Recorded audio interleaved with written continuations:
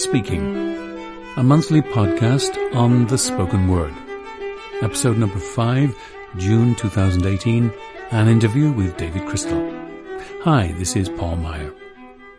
David Crystal is my very special guest this month. David is an honorary professor of linguistics at the University of Bangor and works from his home in Holyhead, North Wales, as a writer, editor, lecturer and broadcaster. He read English at University College London, specialised in English language studies, then joined academic life as a lecturer in linguistics, first at Bangor, then at Reading, where he became Professor of Linguistics.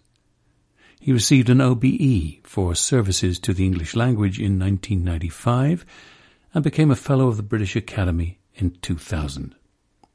Well, that short introduction really doesn't do justice to his immensely prolific career with over 120 books to his credit. I first got to know him through his book, Pronouncing Shakespeare, which I read in 2005, just after he had documented the famous production of Romeo and Juliet at Shakespeare's Globe Theatre in, I think, 2004. I instantly fell in love with the whole concept of producing Shakespeare in original pronunciation and got to know David the following summer. And then we collaborated on my production of A Midsummer Night's Dream in 2010. It's been the highlight of my career to have this association with the famous David Crystal. David, thanks so much for sparing the time from your busy life to join me today on this fascinating topic. Let's jump straight in. You've said that pragmatics, something I'd never heard of until you introduced it to me a few years back, is the most exciting area of linguistics.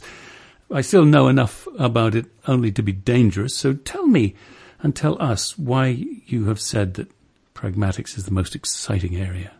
Well, Paul, it's all to do with the history of linguistics, really, because when you look at the way linguistics has developed over the past 100 years or so, you see a steady progression. So in the late Victorian period, people were studying sounds predominantly. It's when speech therapy came along, after all, and the International Phonetic Alphabet, and sound change in language through philology. So it was sounds. And then, a generation or so later, things moved on. And in the 1920s and 30s, people started studying word structure. Morphology came into being as a subject in linguistics. And then another generation later, we get syntax coming along with people like Charles Carpenter Freeze in the States, introducing us to the structure of English. And then Chomsky, of course, with syntactic structures. Exactly. So grammar comes along after phonology. And then after a little while, in the sort of 1970s and 80s, people thought, hang on a minute, there's more to language than just sounds and grammar. What about the meaning? You see? And so semantics comes along now. And the first big introduction to semantics come up during the 1970s and 80s. And for many people thought, well, that's the end of the story. We've got the sounds, we've got the grammar, we've got the meaning. There's nothing more to be said. But there is something more to be said.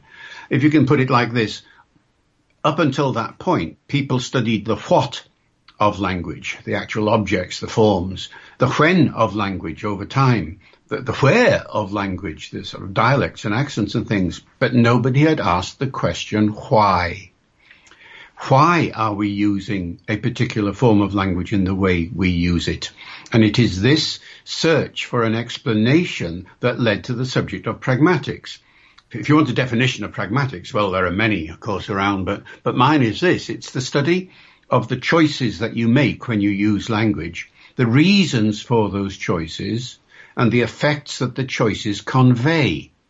So it's a three-part definition, really, and when you look at pragmatic books, you find that they differ quite a bit in content, because some people focus on the choices, some people focus on the reasons, and some people focus on the effects.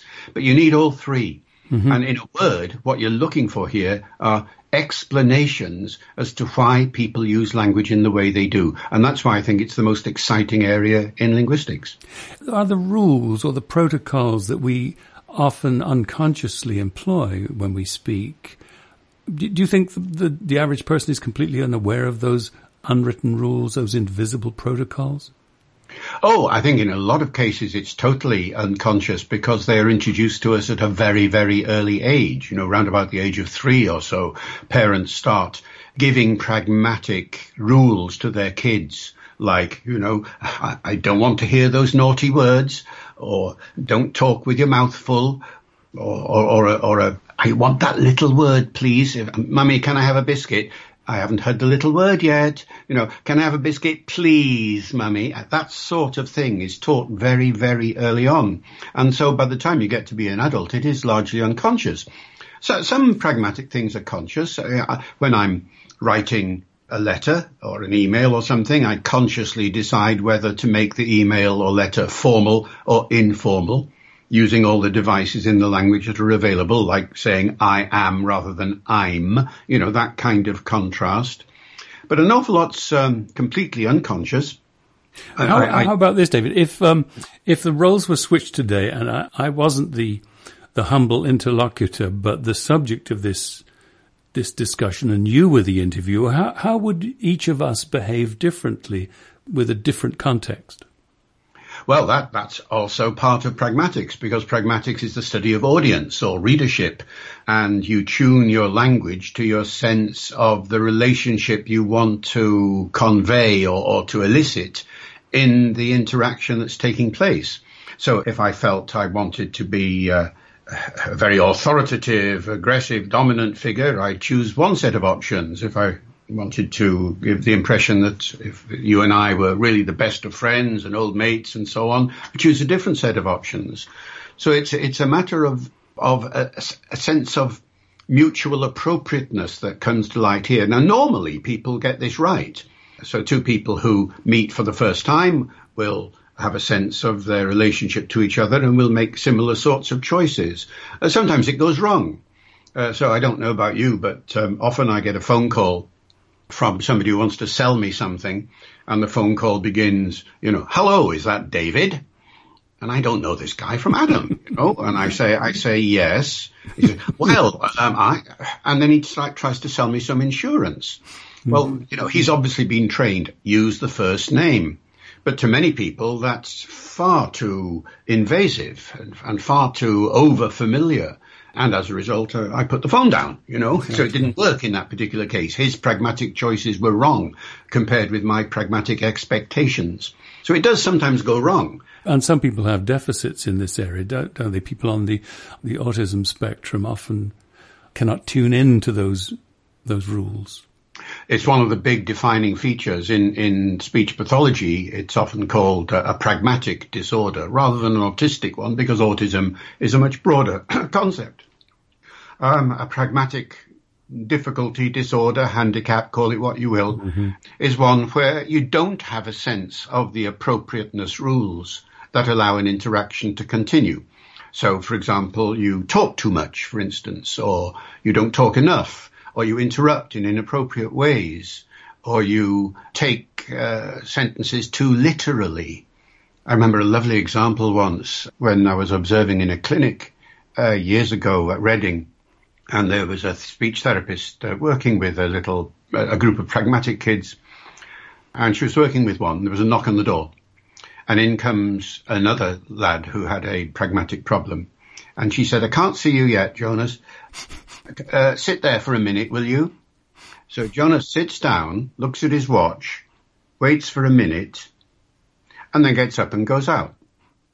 Of course, what she meant was, wait there until I have some time for you. What he interpreted very literally was, I must wait for 1 minute and only 1 minute, and then I must go away. What I thought you were going to say is when she said, I can't see you now, he would have a difficulty wondering if he was visible or not. Well, that's the other sort of thing. Lots of examples like this. I visited a school once on the Isle of Wight, and they sent a 12-year-old young lad who had a pragmatic problem to meet me in the car park and show me where the head's room was.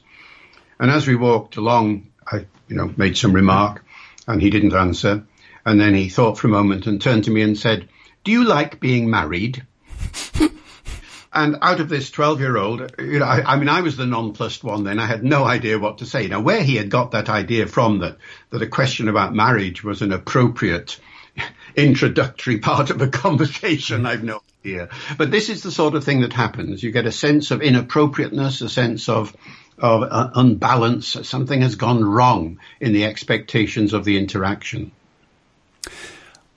You and I, like most Brits, have a variety of little accent and dialect shifts that we can do, and we can code shift. And I mean, I was brought up in Hampshire, and I'm fairly sure that my earliest accent was fairly rustic. But my mother, was very much aspiring middle class, and so I think she quickly knocked that out of me. But I can still slip into the Hampshire, or I can do the RP.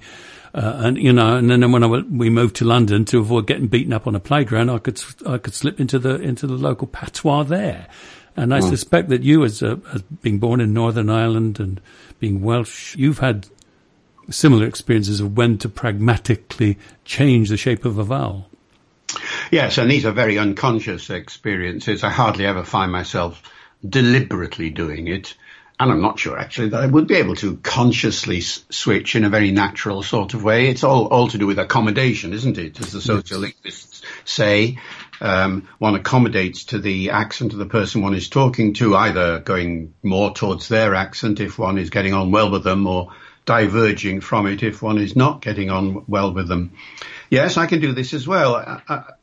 Reflecting my background, I can do quite a lot of accents and dialects as long as I've studied them, analysed them. I'm not an impressionist. I'm not like some of those brilliant television guys who can just switch on an accent and be a Trump or an Obama or something with no trouble at all. I can't do that. I have to analyse the accent first and then work it out and then systematically learn it, and then I can do it quite well. Yes. Most people have no idea the extent to which they modulate their speech to the listener, to the social circumstance. No, that's true, and it sometimes takes people aback. It even takes me aback every now and again. I remember once I was up in Glasgow at a conference and listening to a chap from Glasgow talking about the arts, and I agreed with him totally. And then in the interval, I met him, and as I started talking to him, I suddenly realised that my speech was becoming more Glasgow-like. And I was talking like this suddenly, without realising it, you see. And was he accommodating to you as well? Well, no, because what he then said, he suddenly stopped me and said, "Are you from Glasgow?" And I didn't know what to say. So I said, "Yes." And he said, "Which part of Glasgow?" I said, "I didn't know." I didn't know Glasgow at all, really. And I sort of turned it into a joke and said, no, I'm not from Glasgow at all. And he said, "Oh, what are you taking the mickey out of my accent for then?" And we got to talking about it, and it all ended happily, and I didn't get beaten up or anything. But it can take you by surprise that you do slip into an accent in this way. Exactly. Let's talk a little bit more about accommodation, which I find absolutely fascinating. And I think it was one of your books that turned me onto it in the first place, that we tune into each other. If you like the person you're speaking to, both of you start to slip into each other's style of speech. There's a sort of agreement, isn't there? And you slip into the same tempo, the same volume, presumably, and perhaps a little bit of the same accent. Oh, yeah, and dialect too. I mean, if one person uses a particular form of words, a particular favourite expression to talk about the subject that both people are talking about, the other person will slip into it also, unless there's something controversial, of course, there.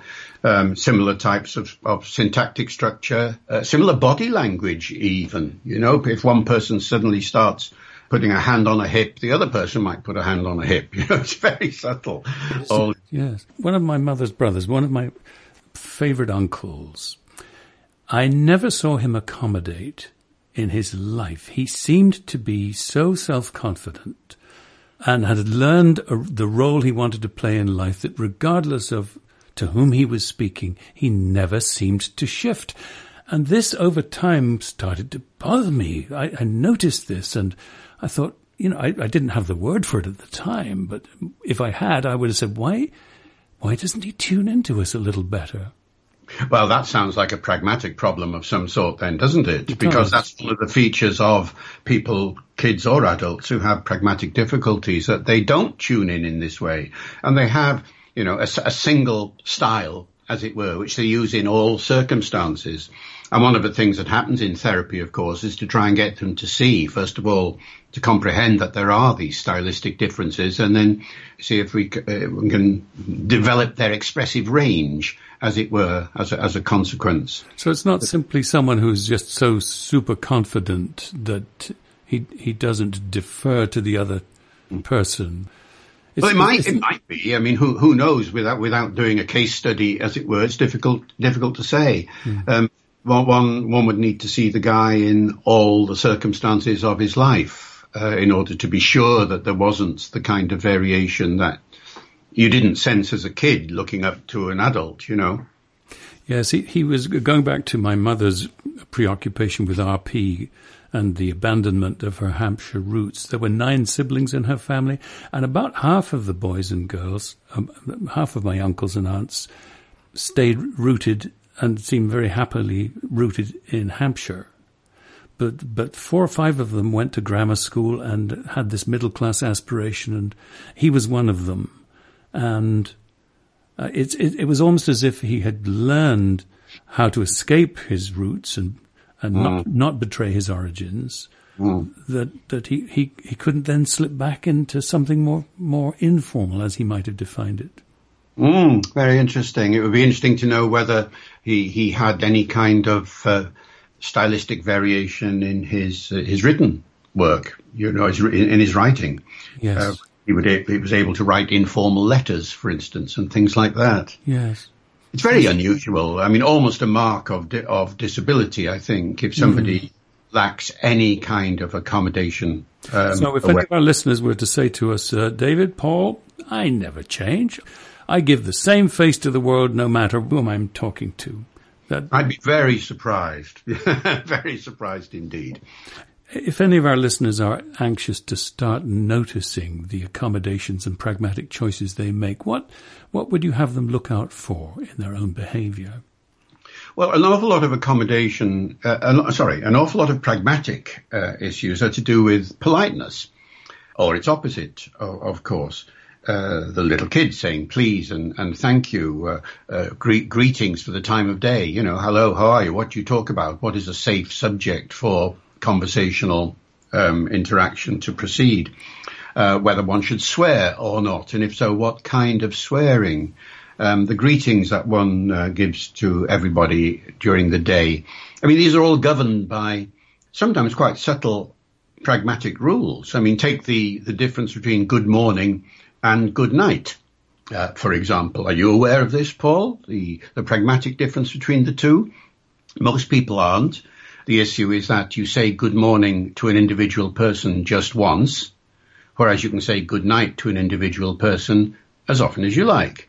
So if I meet you in the morning and I'm walking along the corridor and I say, good morning, Paul, and you say good morning to me, and a few minutes later I pass you again, I don't then say, good morning, Paul, a second time. And if I did, you'd feel very worried about this and think, am I so unimportant that he didn't notice me the first time or what? So what about the good night? What about the good night? But in good night, it's quite the opposite. So I pass you as I'm leaving you and I say, oh, good night, Paul. Oh, I've forgotten my bag. I go back to the office. I see you again. Hey, good night, Paul. That's all right, isn't it? And say that. I never noticed that. And it's like hello and goodbye. You see, again, one says hello to a person just once. Unusual to say hello, hello, hello, or something like that, although it's always possible jocularly. But when you're saying goodbye, you know, you can say, hey, bye, bye, bye, bye, as many times as you like. God be with you, God be with you, God be with you. Yeah, well, exactly that. So that's an example of the sort of unconscious kind of rule. And somebody who has problems with pragmatics would perhaps not greet at all, or over-greet, or under-greet. Fascinating. It is a fascinating subject, and that's why I find it so exciting, because most of these pragmatic rules still remain to be explored. I mean, an awful lot have now. Pragmatics has been around for 30 years or more, and there are journals of pragmatics that have articles on all this sort of thing. So slowly the knowledge base is building up. But there's a huge amount of both known unknowns and unknown unknowns, especially when it comes to comparing different languages, intercultural pragmatics. The sort of thing I mean here is that I've been taught to speak French. And so I know that you say in French, s'il vous plaît, for please. And because I'm a good, polite British guy, when I go to France, I say s'il vous plaît all the time. And then you notice, well, hang on, the French don't say it quite so often.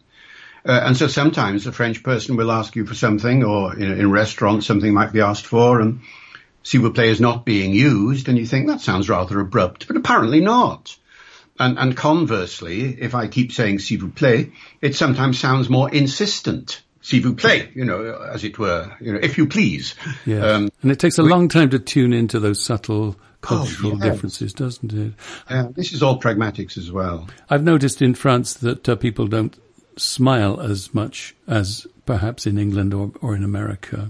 So I suppose the smiling is a form of pragmatics, cultural pragmatics. Would you agree? Yes, I would. And in some cultures, of course, the smiling can mean some very, very different things.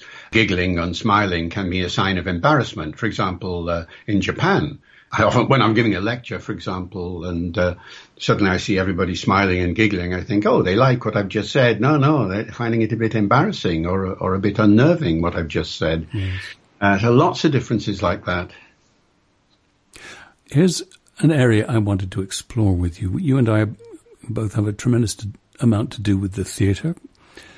And I remember distinctly being trained not to take my scene partner's tone of voice. And I remember Tom Hanks talking about his scenes with Mark Rylance in Bridge of Spies. Tom Hanks reported that he had a devil of a time not falling into the same affect that Mark Rylance used so effectively as the spy. Would it help? Would it help? Exactly. And I remember thinking, well, we've been taught as actors, at least my training of my generation was find your distinct note in the symphony of this play. Don't be seduced into the other person's tempo or volume. Maintain your own note in the symphony. But yet, if the characters in the play like each other, surely they will accommodate, and won't we get a pretty much the same affect in certain conversations? So my question is, how does the study of pragmatics affect acting theory? Well, that's a very interesting question, and one that I don't think's been explored very much. Certainly, I haven't. But I mean, I think the important thing to notice straight away is that the features of accommodation that we notice when we are accommodating are a small subset of all the features that are involved in our speaking to each other. I can't quantify it, I can't put a figure on it, but not everything accommodates, as it were. Not everything changes. No. In fact, it only needs two or three small features to change in order to demonstrate or to express the accommodation relationship that's emerging. So everything else is going to stay the same. So I wouldn't have thought that a modicum of accommodation is going to conflict with that desideratum that you just mentioned. Yes. Now, of course, I'm a dialect coach, and we've spent a lot of time doing OP together, original pronunciation together. I have come to mistrust productions in which every actor, presumably all their characters are using the same accent, the same dialect, but in which everyone seems to have been cut from the same cookie cutter. Another injunction when I'm coaching, I will point out to actors that people code switch a great deal from moment to moment. Sometimes they're in a self-deprecating mode, sometimes they're in an assertive moment, and so the acting moment has to take the lead and not the dialect. Sometimes I get the feeling in dialect shows when people are performing in a dialect not their own or an accent not their own, that there's something monolithic about their speech style, and they don't allow the part to breathe, as it were. What do you think? Oh, absolutely. Because variability is at the heart of linguistic expression. I mean, everybody varies to some extent. Nobody is ever totally consistent in the way they speak. Except my uncle. Well, I'm not even sure about that. No, you're quite right. I wonder. But especially these days when people have moved about so much and are exposed to so many different kinds of accent and dialect through the internet and television and films and all the rest of it. Variability, by which I simply mean, not entirely consistent usage, whether it's sounds or grammar or vocabulary or anything, is increasingly the norm. And I know some people say, I don't like it. I would always aim for consistency. But in fact, everybody is inconsistent to some extent, whatever the feature is. Sometimes I say bath, sometimes I say bath. I never quite know what's going to come out next. Sometimes I say for example, sometimes for example. Depends partly on who I'm talking to. Then I would say schedule all the time.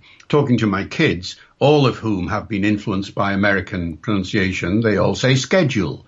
So I usually say schedule accommodating to them and schedule to Hillary accommodating to her. But sometimes I forget, or sometimes it just goes out of my mind and I say schedule to the one and schedule to the other. Now, this doesn't worry me at all, but that kind of inconsistency is perfectly normal in my view, but it does worry some people.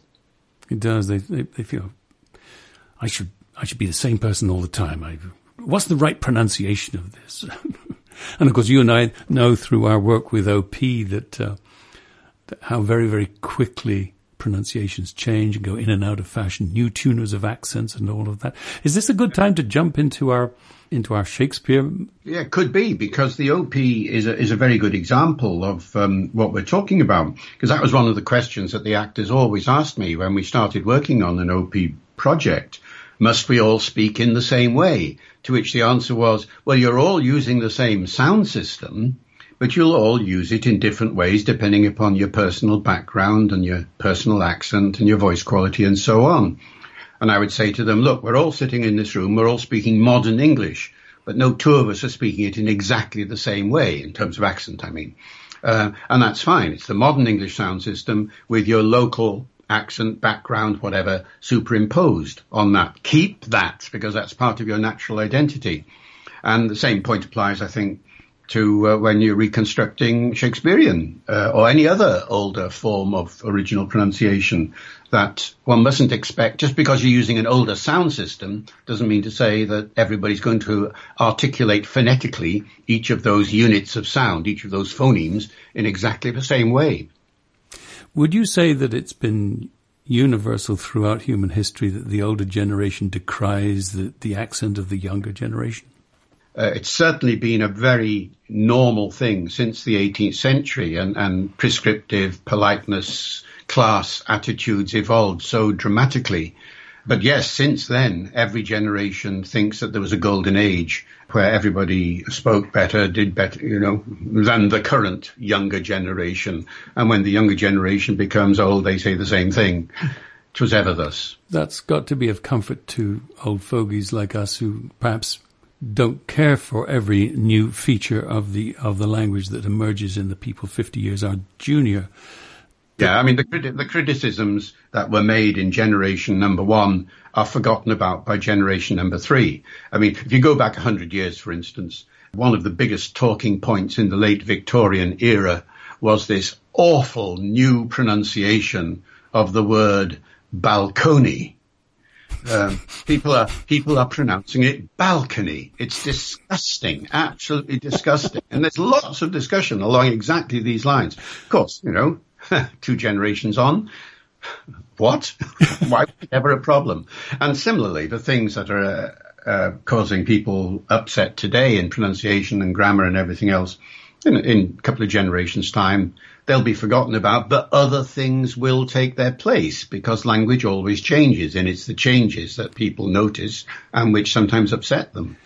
Would it be open to pragmatic analysis to comment on the greater prevalence of the rising inflection? If I'm talking to you like this and I end everything on what do we call that now? Uptalk, upspeak? Uptalk, a lot of people call it uptalk, yes. The high rising intonation pattern.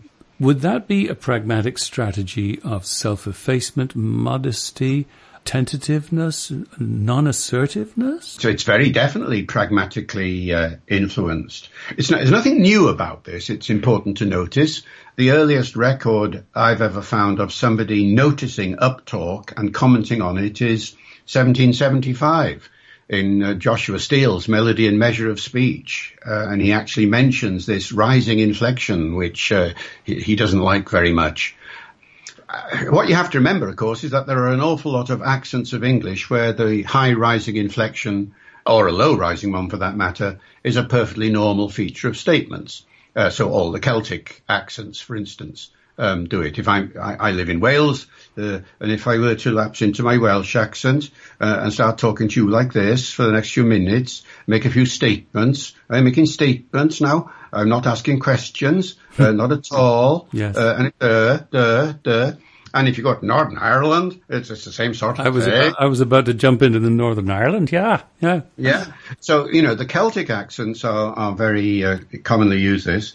And people say, well, this uptalk came from Australia or New Zealand.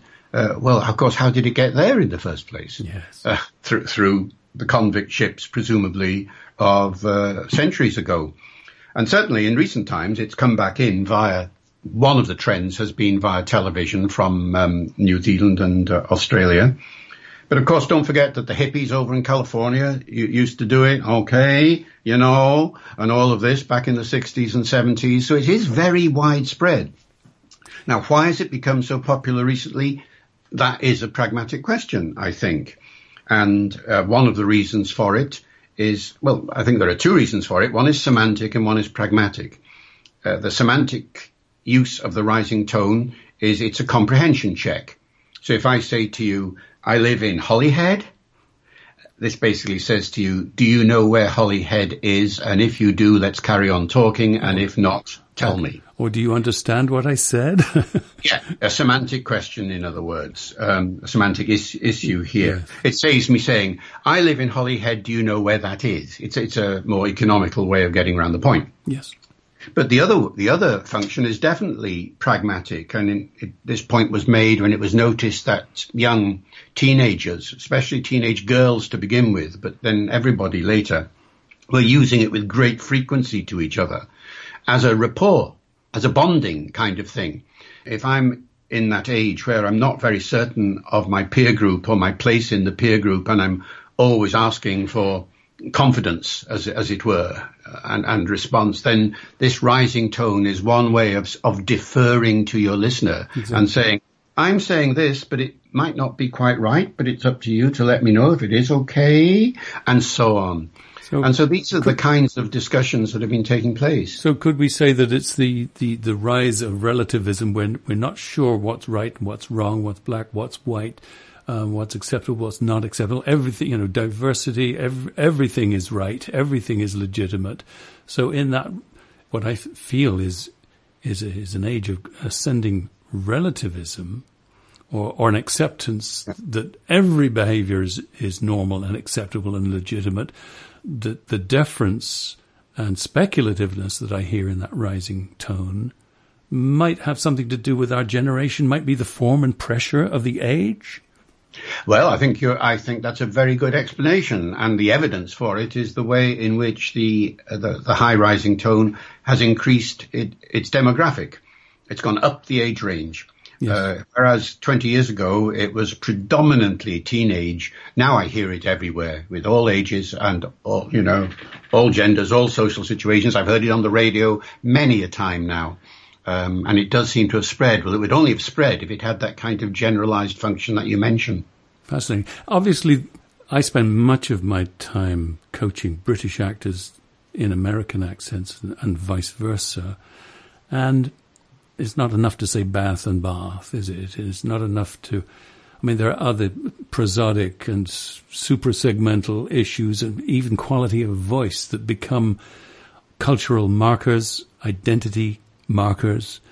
And I wonder if there's a certain pragmatism that separates the Brits from the Americans in the quality of voice that's used. What do you think? He says with a high rising tentative tone. Exactly.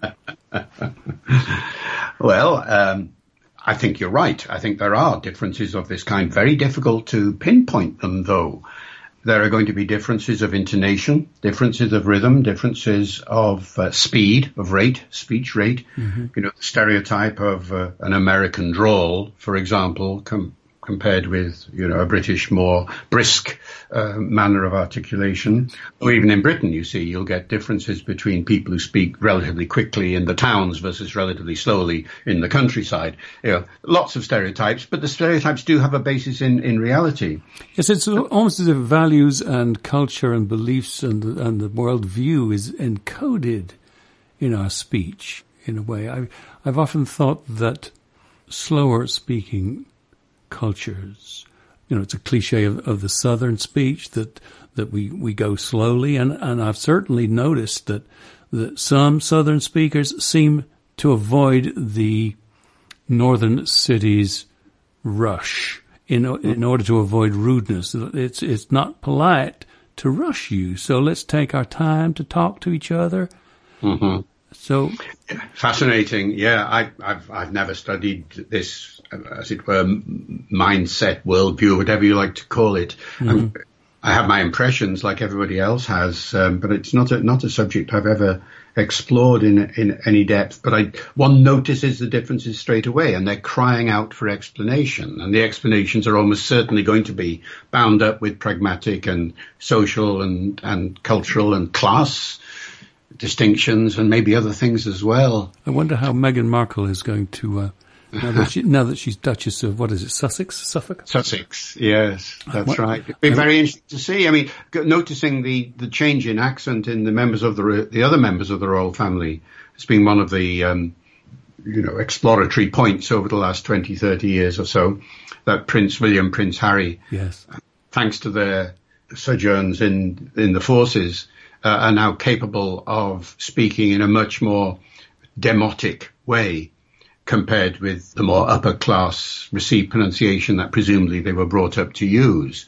So they code switch. I've heard them do it. Where I live, Prince William was in the area when he was in the RAF here, and I've heard him talk in a very colloquial, down-to-earth, glottal stops, all sorts of things that he never does when he was reading a formal speech opening a lifeboat station, for example, and his ability to switch between the two was quite impressive. And I imagine the younger members of the royal family are all like that. Yes.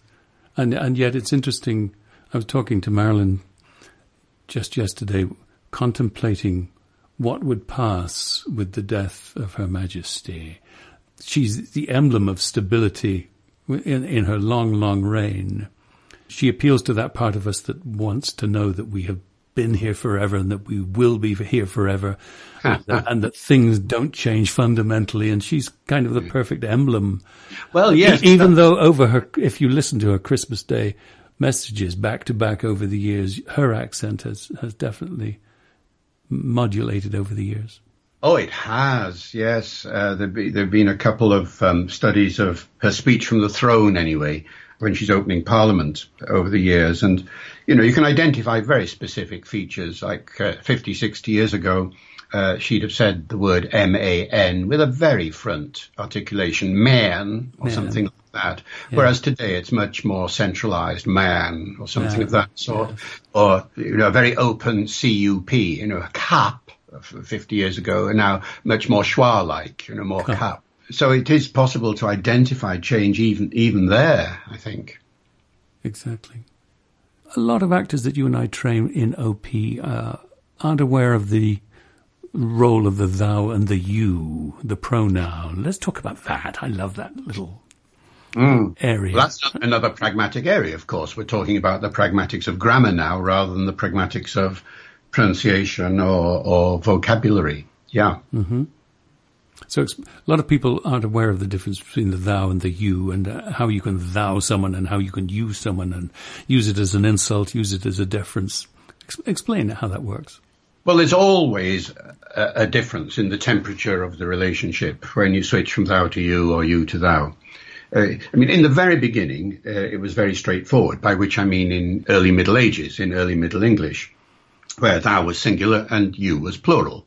But then under the influence of French during the Middle English period, exactly the same thing happened in French, you see, where vous became singular as well as tu. So you began to be used for singulars as well as for plurals. So now there was a choice. And if you're talking to one person, you now have the choice between a thou type of form or a U type of form. And it took a while before usage sorted itself out. And indeed, it never entirely sorted itself out. There was always a certain amount of inconsistency. But the basic thing was that the lower classes would use thou to each other, even in any circumstance, and the upper classes would use you to each other. With a few exceptions here and there. But it did mean then that if a lower class person switched from thou to you, it would mean something, presumably because he was addressing his superiors or something like this, or maybe having a big row with somebody at his own level. But the ones we notice, of course, are at the upper classes when the upper class person switches from you to thou. Now, the reason for the choice can be absolutely anything. The whole spectrum of emotions, from friendliness to antagonism. So a friendliness example occurs at the beginning of Hamlet. The sentries are on the battlements, and there's a switch from you to thou. Get thee to bed. Have you had quiet guard? The get thee to bed. Hey, mate, off to bed now. We're all friends together here. Hey, what a minute. Has he had some trouble? Have you had? And there's a kind of note of uncertainty, and the switch from friendliness to official status there. Or the more famous example later in the play where Hamlet's talking to Ophelia after his to be or not to be speech, and you get the you each other. Have you done this? Did you write to me? Have you eyes? I never gave you aught. And all of this, you. That's what would be expected from a prince to the daughter of the prime minister or whatever Polonius is. And then suddenly get thee to a nunnery. What? Thee? I mean, I can imagine the audience going, wow, he shouldn't do that. He can't do that. It's suddenly a different kind of climate and atmosphere, temperature change takes place in the interaction. And then the other famous example, of course, in Twelfth Night, where Andrew Aguecheek writes a letter to Viola disguised as Cesario, and shows it to Toby Belch, and Toby Belch says, really insult him, call him thou a few times. If thou asked him some thrice, that will really get him going. So you get the whole spectrum from friendliness to total insult in this switch between thou and you. And it's absolutely fascinating. If people want to study this, it's on almost every page of the canon. When does Lady Macbeth and her husband stop thouing and youing? How do they do it? When does Othello and Desdemona start thouing and youing? Or when do they stop and how do they switch? Each of these relationships involves variation of this kind. It's a shame we don't have that pragmatic choice, except in a very few isolated pockets of English. I suppose that Broad Yorkshire still employs it. Oh, in regional accents, in regional dialects, in this country, and I suppose maybe in some parts of the States too. It is still there. It is still there, indeed. I don't know of a place in the States where thou is really used. Yeah, but I don't know. I wouldn't deny that it's still there. Perhaps on the Outer Banks, in those Atlantic intercoastal islands. There's some very, very strange and wonderful accents and dialects to be heard along that stretch of coastline. Yeah, sure.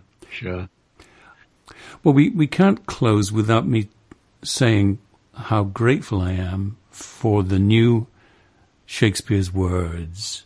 I've long been a fan of Shakespeare's Words, and if the listeners don't know it, go to shakespeareswords.com and you'll find this most amazing companion to the print publication, right? Tell us what's new in Shakespeare's Words. Well, it's been a labor of love or hate sometimes. Oh, gosh, yes. Love mainly. So Ben and I wrote the book, son Ben.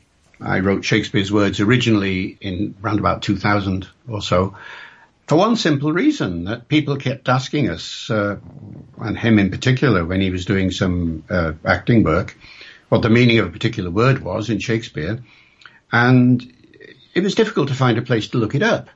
There was Onions' glossary, but that was, 1911, and it only had a fraction of the words in.